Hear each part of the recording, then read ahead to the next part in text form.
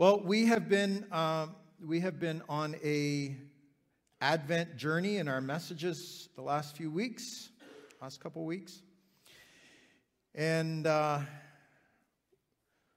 don't know if maybe when you were watching, maybe some of you aren't used to Advent candles and that kind of thing, and if you're watching Mark and Sherry up here earlier, you might have thought she missed a candle. We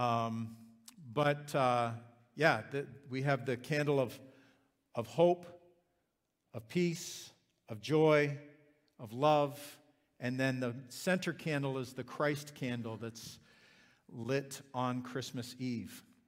Now, this year, the fourth Sunday of Advent happens to be Christmas Eve. I'm cutting out for some reason. So we're going to light two candles on next Sunday evening.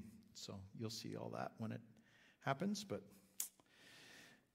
we've been talking about how Jesus came as Savior, but also as King. He was born under miraculous circumstances, of course.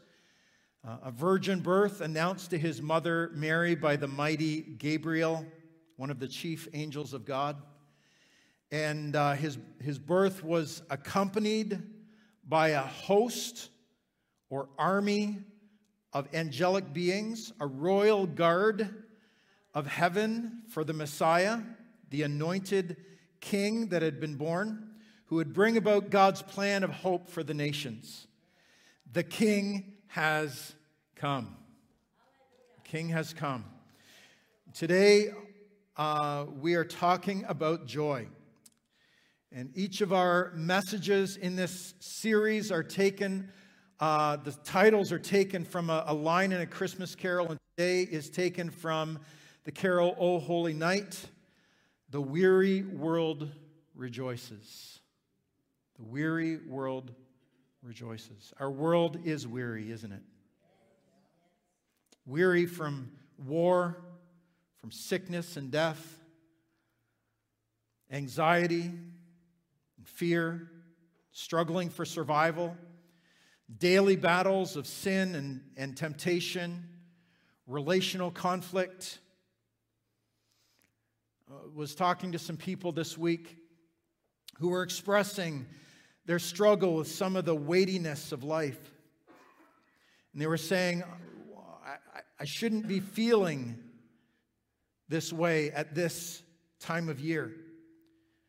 But I think this title today, Weary World Rejoices, helps us to understand that the joy that we have as followers of Jesus is not often in place of struggles or difficulties, but in spite of our struggles and our difficulties. In talking about joy today, we in no way want to cause anyone to feel shamed or guilty for having a struggle at this time of year. We recognize that sometimes Christmas can be a very difficult time for some people. And it's really okay to not be okay. It's okay to have times when we struggle. Joy doesn't necessarily make the struggles go away, but it enables us to have strength to endure them. But let's not get too far ahead of ourselves. We'll get there. The verse from the carol that we stole our title today, O Holy Night, I'm not going to sing it. O Holy Night, the stars are brightly shining. It is the night of our dear Savior's birth. Long lay the world in sin and error pining. It means longing, right? Longing, because we know that this is not right. There are things not right about our world. We're longing, we're pining for the rightness of God, the good that He has for us.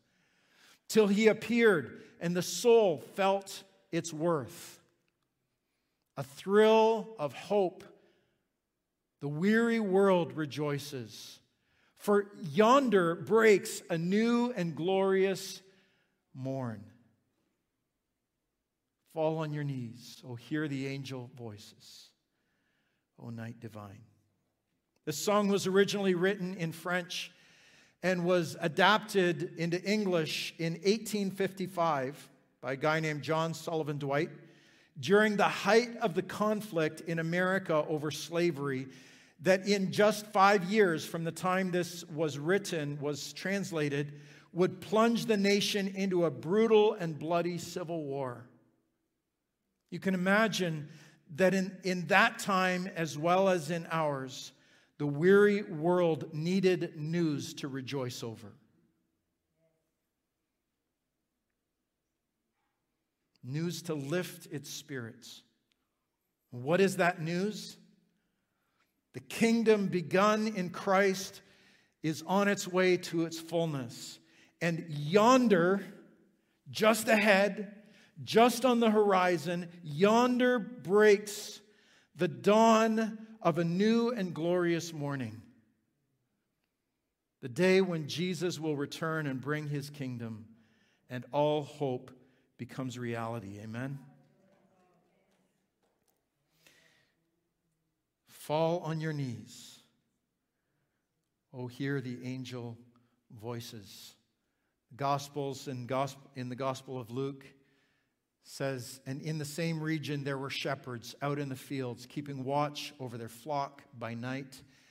And the angel of the Lord appeared to them, and the glory of the Lord shone around them, and they were filled with great fear. And the angel said to them, "Fear not, for behold, I bring you good news of great joy that will be for all the people. For unto you is born this day in the city of David a Savior, who is Christ the Lord. And this will be the sign for you. You will find a baby wrapped in swaddling cloths and lying in a manger." The news the angels brought to the simple shepherds that night was a message of great joy for everyone. Great joy for everyone. It is the news that Christ the Lord has been born. Christ the Lord. I don't know if you remember, but that word Christ means anointed one, and Lord was the word used in the Greek language for a king. The anointed king has been born, right? That was the news. That was the good news, that the anointed king, the long-awaited anointed king, had been born. Why was this news that would bring joy to everyone? Because the world was desperate for things to change.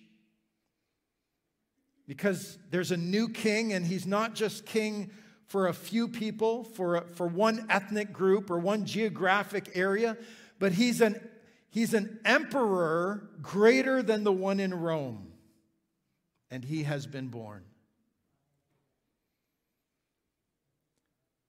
Like peace that we talked about last week, joy is one of the descriptors of this kingdom of God that we are a part of as followers of Jesus. Joy is one of the descriptors. We looked at this verse last week briefly as well. Romans 14:17. For the kingdom of God is not a matter of eating and drinking, not a matter of rules that we have to keep, but it's a matter of righteousness. It's a kingdom of righteousness, peace, and joy in the Holy Spirit. Folks, God is a joyful King. He has never known a day without joy in all of eternity. He has never known a moment without joy. You know, the Bible talks about God being at times grieved by humans, at times angry at human disobedience and those kinds of things. But we need to be careful about assuming that God's emotions are like ours. Right? when we get angry, we just see red. And we don't, all the other emotions disappear and we see red, right? That's what happens when we get angry. But God isn't like that. God has never let go of joy no matter what's been happening. No matter what goes on in this world, God has never stopped being joyful. No matter the mess we make of our lives or His world, He never loses joy for even a moment. Because the Father knows what He's doing. He knows what He's up to. He knows where He's taking things. He knows what He's making of you and me, no matter what we do in the meantime. He knows what He's doing. He sees the end from the beginning. And He has joy at every step of our journey. To be a kingdom person is to learn to live in that place of joy that doesn't come and go with our good days and our bad days.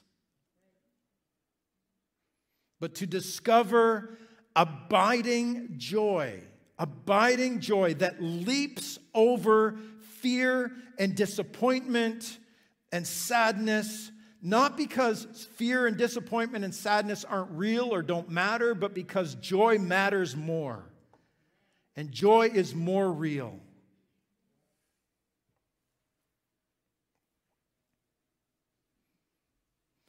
There's a verse that some days annoys me.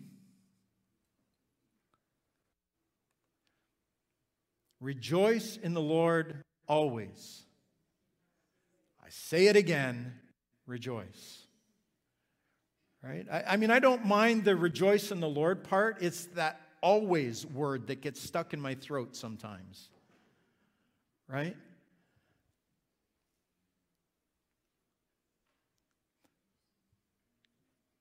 But we are called, we're invited, we're commanded to rejoice in the Lord always. Rejoice is the verb form of the word joy. It means to be joyful or to take joy in something, to choose joy. So how do I rejoice when it feels like things are going wrong, right? How do we do that?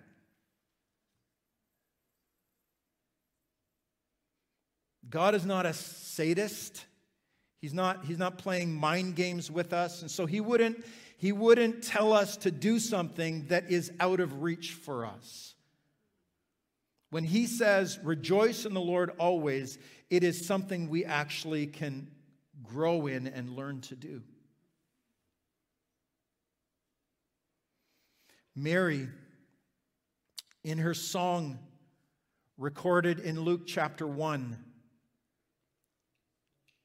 starts off by saying, my soul glorifies the Lord, and my spirit rejoices in God my Savior. Now, by all accounts, her life had just gotten a lot more difficult. She was pregnant as a first-century Jewish girl and was not married. No one in her town would understand, not even her parents. Joseph was brokenhearted. Her life had just blown up because she had said yes to God.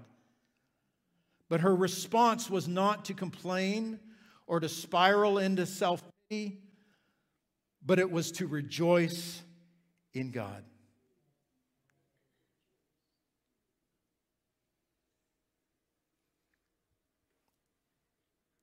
Hebrews 12, verse 2, describes Jesus hanging on the cross for us. It says that we are to fix our eyes in order to see the example that will train us and teach us and help us and equip us. We are to fix our eyes on Jesus, the pioneer and perfecter of our faith, who for the joy set before him endured the cross. For the joy set before him endured the cross, scorning its shame, and sat down at the right hand of the throne of God. It was joy that strengthened Jesus to endure the cross. No one in the history of suffering has suffered what Jesus suffered as he took the sins and the guilt of the world upon his physical body on the cross.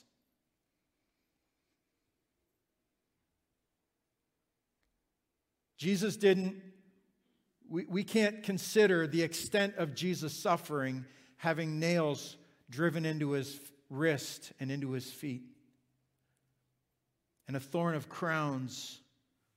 of thorns put on his head. Because crucifixion was actually a torture by which people would take days and days to die. Jesus died in 3 hours.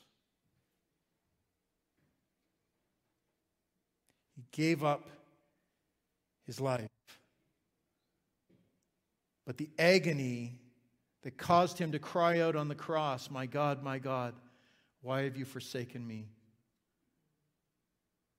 was not nails, spikes in his wrists and his feet, but it was the weight and the burden of our sin upon his body. No one has endured what Jesus has endured. But he endured it. He went through it. He faced it and willingly did it. How was he able to do that? Joy strengthened him.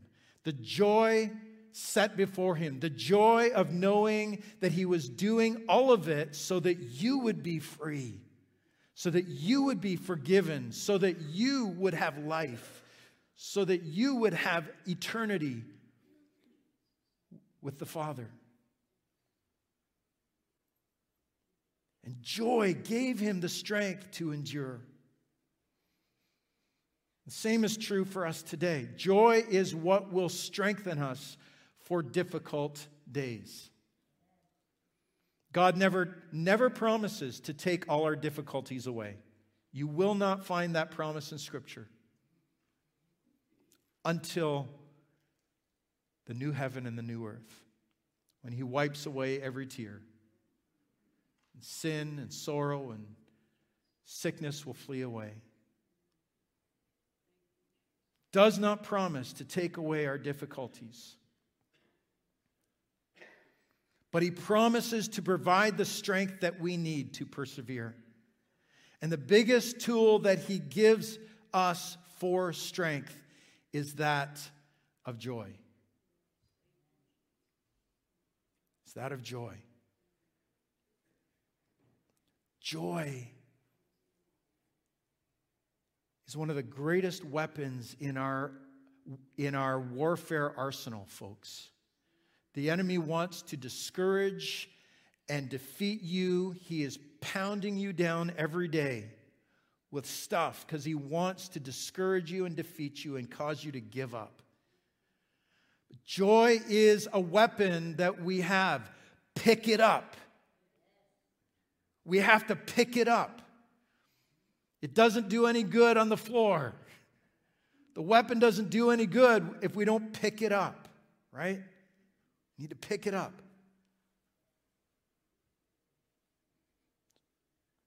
So this joy is available to us, but I'm not automatically feeling it on days. How do I access this joy? How do I pick up the weapon? How do I access joy?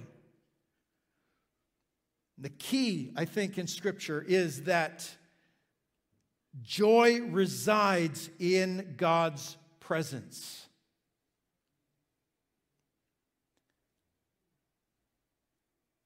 Nehemiah 8:10 says, "The joy of the Lord is your strength. There's a whole other story there about joy that we don't have time to get into today. But the joy of the Lord is your strength. Right? The joy of the Lord. It's the joy of the Lord. It comes from Him. We access joy by practicing the presence of God. Psalm 16:11 says, "You make known to me the path of life." There is a way to live in this world that the Bible opens up to us. If we don't follow it, if we don't live it, if we don't walk it, life is going to be more of a struggle than it needs to be, right? You have made known to me the path of life. In your presence there is fullness of joy. That's where it is, folks. That's where the joy is. It's in His presence. In your presence is fullness of joy. At your right hand are pleasures forevermore. This is just one of the many verses in the Scriptures that locate the source of joy in God's presence. And so, fellowshipping with God, getting into His presence, is the key to releasing joy in our lives. Here's a great New Testament Advent passage that points us to the fact that that joy comes with Jesus and joy comes from Him. The life appeared. 1 John 1, 2-4. The life appeared. We have seen it and testified to it. And we proclaim to you the eternal life which was with the Father and has appeared to us. That sounds like Christmas, doesn't it? Sounds like Advent, right? The life was with the Father and has appeared to us. We proclaim to you what we have seen and heard, so that you may also fellowship with us. And our fellowship is with the Father and with His Son, Jesus Christ. We write this to you to make our joy complete. Wow. Wouldn't it be great to have complete joy? Fullness of joy, right? And it comes from our fellowship with the Father. So if fellowship with the Father is key to our joy, how do we do that? How do we practically flip the switch? We all have days when we need our switch flipped, right? Where we're seeing red, or we're seeing some other color, but we're not seeing Jesus, right? We're not, we're having a really difficult day.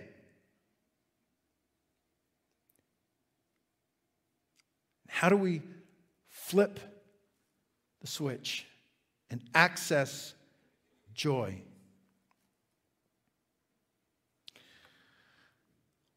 Well, I want to suggest the first two things I'm going to talk about very briefly. We're almost done.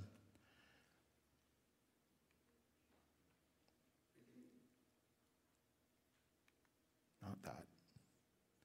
First thing is praise.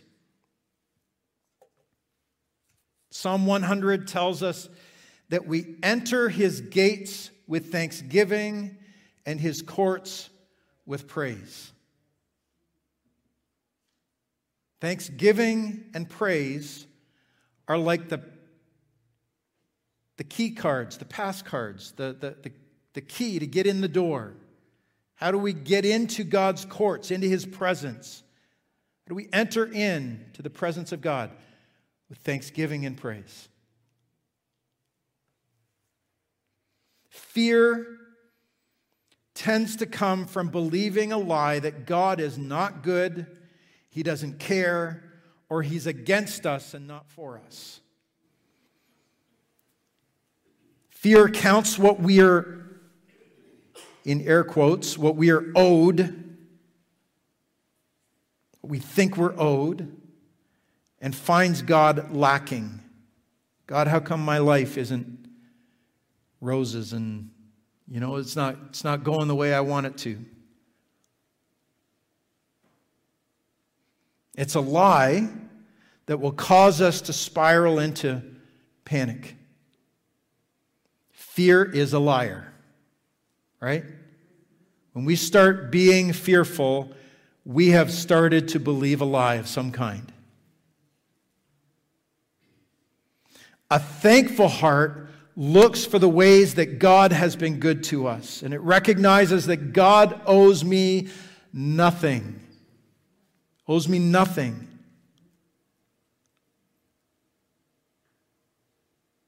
And if we've been granted another day on planet Earth to serve Him, we are blessed beyond measure. Right? And praise declares the goodness of God in the face of the lie. It is the most rebellious and subversive thing we can do in this world to praise God. It turns every lie of the enemy on its head. When we praise God, when we choose to praise Him, right? The song we sang at the beginning, one of the lines from that song, praise is the water my enemy drowns in. Praise is the water my enemy drowns in. When I lift up a voice of praise to God, a heart of praise, I begin to thank Him and praise Him and honor Him for what He has done in my life. It shuts down the lies of the enemy.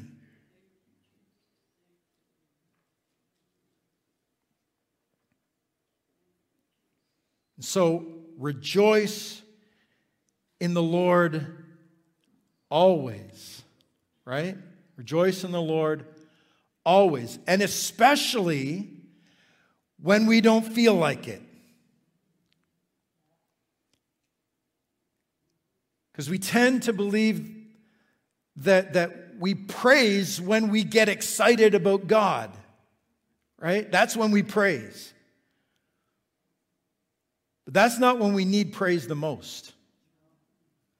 We need praise when the last thing I want to do on a day is to pray or to worship or to talk to Jesus. On those days are when I need to praise the most, to lift up my voice.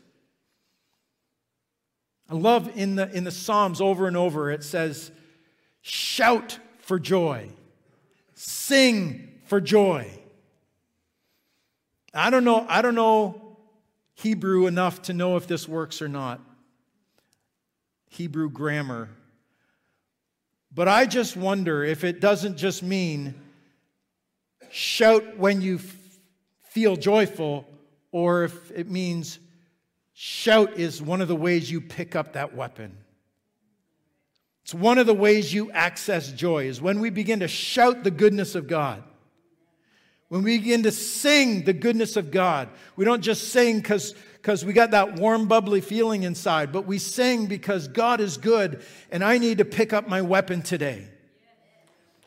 I need to praise because that's how I'm going to drown the enemy. That's how I'm going to defeat him and his lies, is by praising my good God.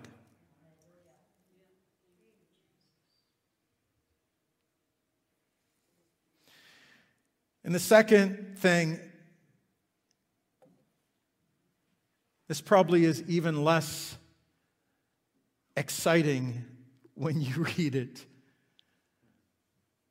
But I'm telling you, this is one of the ways that we build an atmosphere of joy in our lives. And it is spiritual disciplines. The reason the Bible instructs us and we encourage people to have daily time in the Word and daily time in prayer and worship as spiritual disciplines is not because we win brownie points with God when we can check it off our list for the day. I did my time. Check. It's not about some religious rules that God requires of us, But those things are ways that the Scripture invites us to spend time in fellowship with God. We build regular fellowship with God when we make room for Him in our life and in our day. And we make it a priority. We read the Bible, folks, not because it's some kind of encyclopedia to learn more stuff about God, but the Bible is a portal into His presence. God didn't give you the Bible so you could just study theology or get smart or memorize verses, although all that stuff's good. But He gave it to you so that as you spend time in the Scriptures and you dive into ancient people's stories about their encounters with God, somehow the mystery of it, I don't understand, but somehow God meets us there in those stories and we begin to encounter Him in our own lives. We need to approach the Scripture not as a textbook, but approach it as a portal into God's presence. And we pray not to check off a list that we've done our prayers, but because prayer is spending time in the presence of God and learning to grow in intimacy with Him.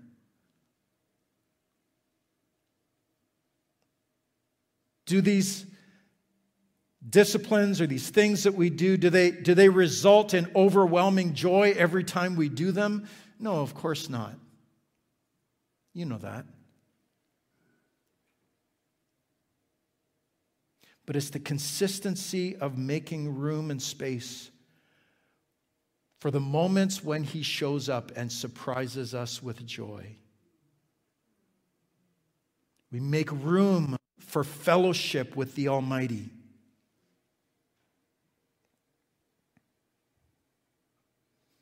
I love the New King James Version translation of Matthew 6, I think it's verse 6, somewhere in there, where Matthew in his gospel, Jesus is giving instruction on prayer. He says, when you pray, don't go out and stand on the street corner and make a loud noise so everybody can see you like the Pharisees who like the attention. But he says, go into the secret place. And God, who is in the secret place, will reward you openly.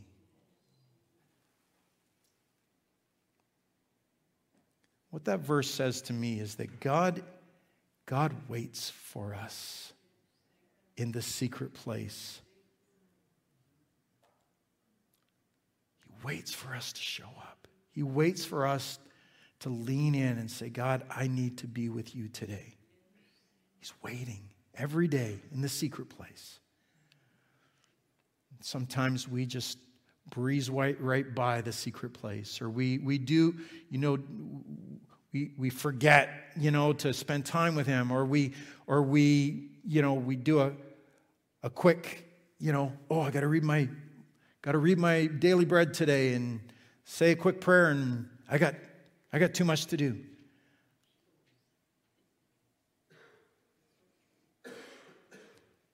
Martin Luther, great reformer. There were some not so great things about his life too, but no question he changed Christianity, he changed the world in many ways. And he once wrote in his autobiography that oftentimes he has so many things to do in his day, so busy, the list is so long, that he has to spend at least 3 hours in prayer. Now that sounds like a lot, I'm sure, to most of us, but the idea is not, I got a lot to do. God, I don't have much time for you today. I got to keep moving. But it's, God, I've got a lot on my plate. And if I don't spend some time with you, I'm going to do it all wrong. I'm going to blow it up. I'm going to make a mess. I need some time with you.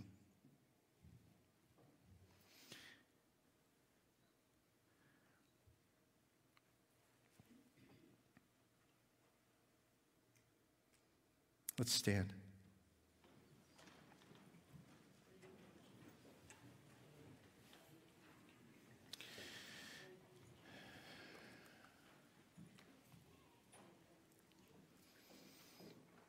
So, folks, today, I want to encourage you, because I know some of us are facing our first Christmas after we've lost someone. Some of us we're almost dreading family get-togethers because we know that something's going to blow up. As many of us in this room, probably all of us in this room, are carrying some things.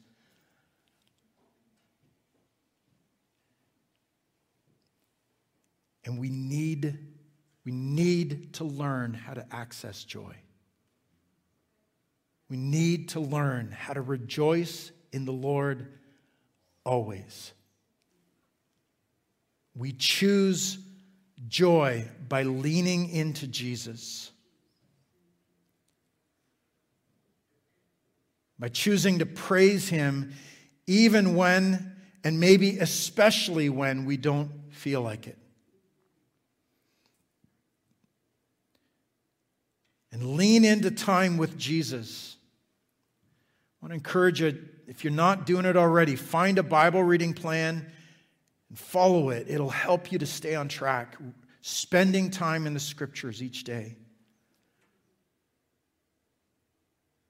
And as you're reading it, don't treat it like an obligation or a study time, although study time is great and we can add that to it. But in your time with Jesus, expect to meet God in the stories of the Scriptures. Pray regularly. But not just Santa wish list prayers, but learn to sit with Jesus. Pour out your heart to Him, but also wait on Him. Listen for Him to whisper something to you by His Spirit. As we make room for His presence in our lives, we will find ourselves surprised by joy. As we lift up our voice to praise Him and sing to Him in those dark moments, in those difficult moments, we are rejoicing in the Lord. We are choosing joy. And He will meet us in that moment, in that space. And His joy will be our strength. We also rejoice because no matter what happens in this world,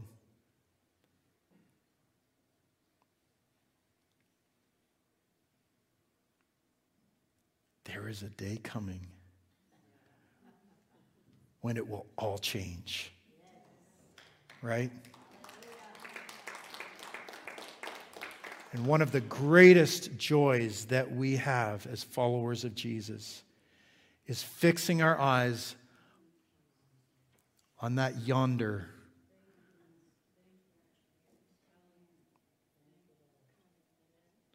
where the dawn is about to break on a new and glorious morn. Amen. Amen. Well, let me pray with you.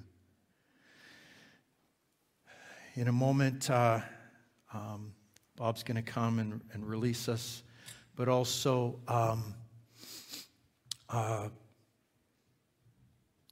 Pastor Jim and myself and Karen and Pam are going to get out there and give you some pastor Christmas letters that we want to give you. But don't let that stop you from coming for prayer if you need prayer this morning.